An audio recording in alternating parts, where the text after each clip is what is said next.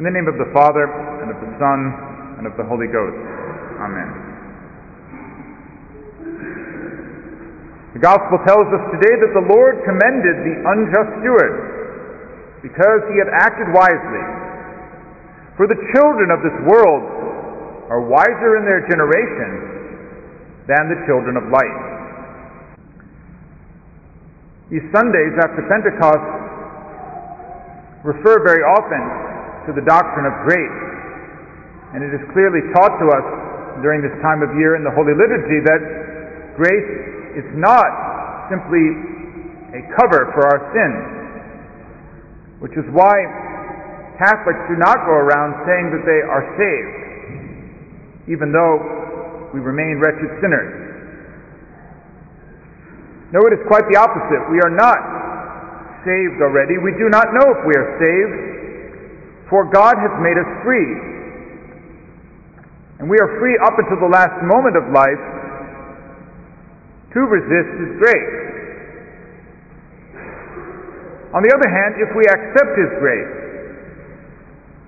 we as Catholics believe that we are not left as wretched sinners. We are transformed, made partakers of the divine nature, and welcomed into God's family. And therefore it is not enough merely to have faith or trust in God.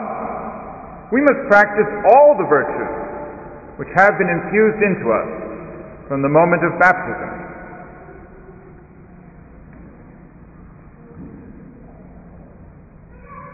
The worldly Lord in today's Gospel praises His steward for shrewdly taking care of his own future, even though he did so at his master's expense.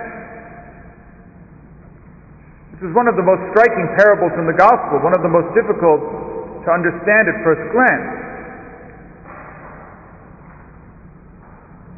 The Fathers expound it masterfully, insisting that our divine Master, who is of course implied here, cannot be cheated by us. How can our divine Lord be cheated by us when He has already given us everything, pouring out every last ounce of His blood for our salvation? St. Augustine says He has even placed Himself in our debt. Yes, he dares to say God has made Himself a debtor, not by receiving anything from us, but promising so much to us. He has solemnly promised us an eternal reward, and all that He asks is that we cooperate with the grace we have received. Today we are invited to practice in a truly Christian way the virtue of prudence. Even the pagans understood this to be the chariot of all the virtues. Today it is largely the forgotten virtue. The pagans knew all of the moral virtues.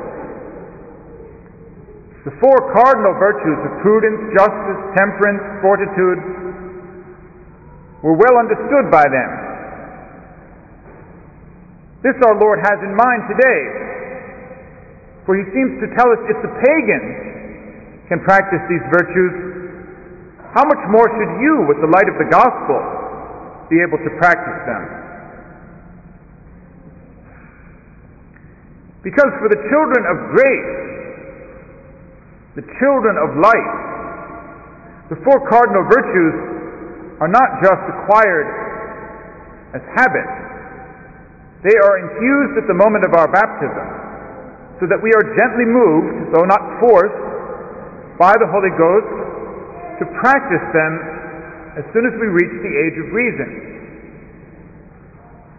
And nowhere is this more true than in the case of the virtue considered today, this virtue of prudence.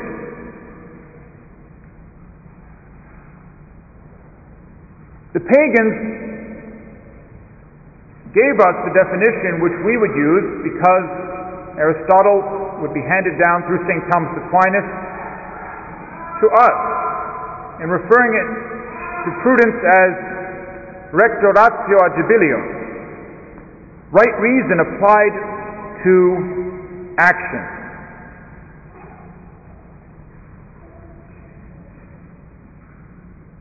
This is in fact what we should do when we talk about following our conscience. We hear much about the importance of obeying one's conscience. St. Thomas Aquinas tells us that following your conscience is not the basis of the moral life. Conscience is nothing more than one tiny little muscle in the great organism that is the virtue of prudence. We must practice the virtue of prudence on a daily basis in order to have a well-formed conscience. The conscience is not what tells us what to do at every moment of our existence. Conscience is the part of our soul that tells us what to do here and now when we do not have time to reason. It is not a replacement for reasoning, for thinking about, for studying the moral law, carefully discerning what our actions should be. It is there in a well-trained soul, a soul that is nourished by grace and the sacraments, and is therefore a healthy conscience and able to do its job when it needs to. Only by nourishing the virtue of prudence can we have a good conscience. And what our Lord wishes to stress above all today is explained admirably by St. Francis de Sales. St. Francis de Sales ties this passage to several others in the Gospel which speak about the importance of settling our accounts before the day of reckoning. It is in fact similar to what our Lord says in the Sermon on the Mount, when He tells us to make peace with our adversaries while we are still on the way toward judgment. Because otherwise we will arrive unprepared, and we shall be thrown into prison.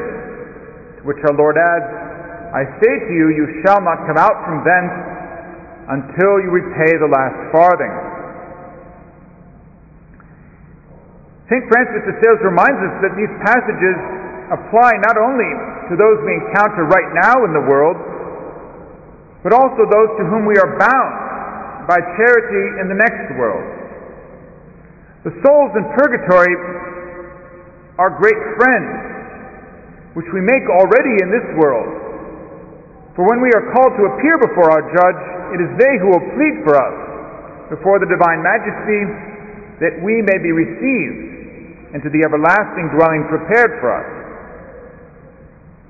This is what it means to act shrewdly as one of the children of light here in this world. To take the time now to settle our spiritual accounts, to practice mercy toward all those around us and toward those to whom it has been given us power to show mercy. For God has placed at the Church's disposal the power even to empty purgatory.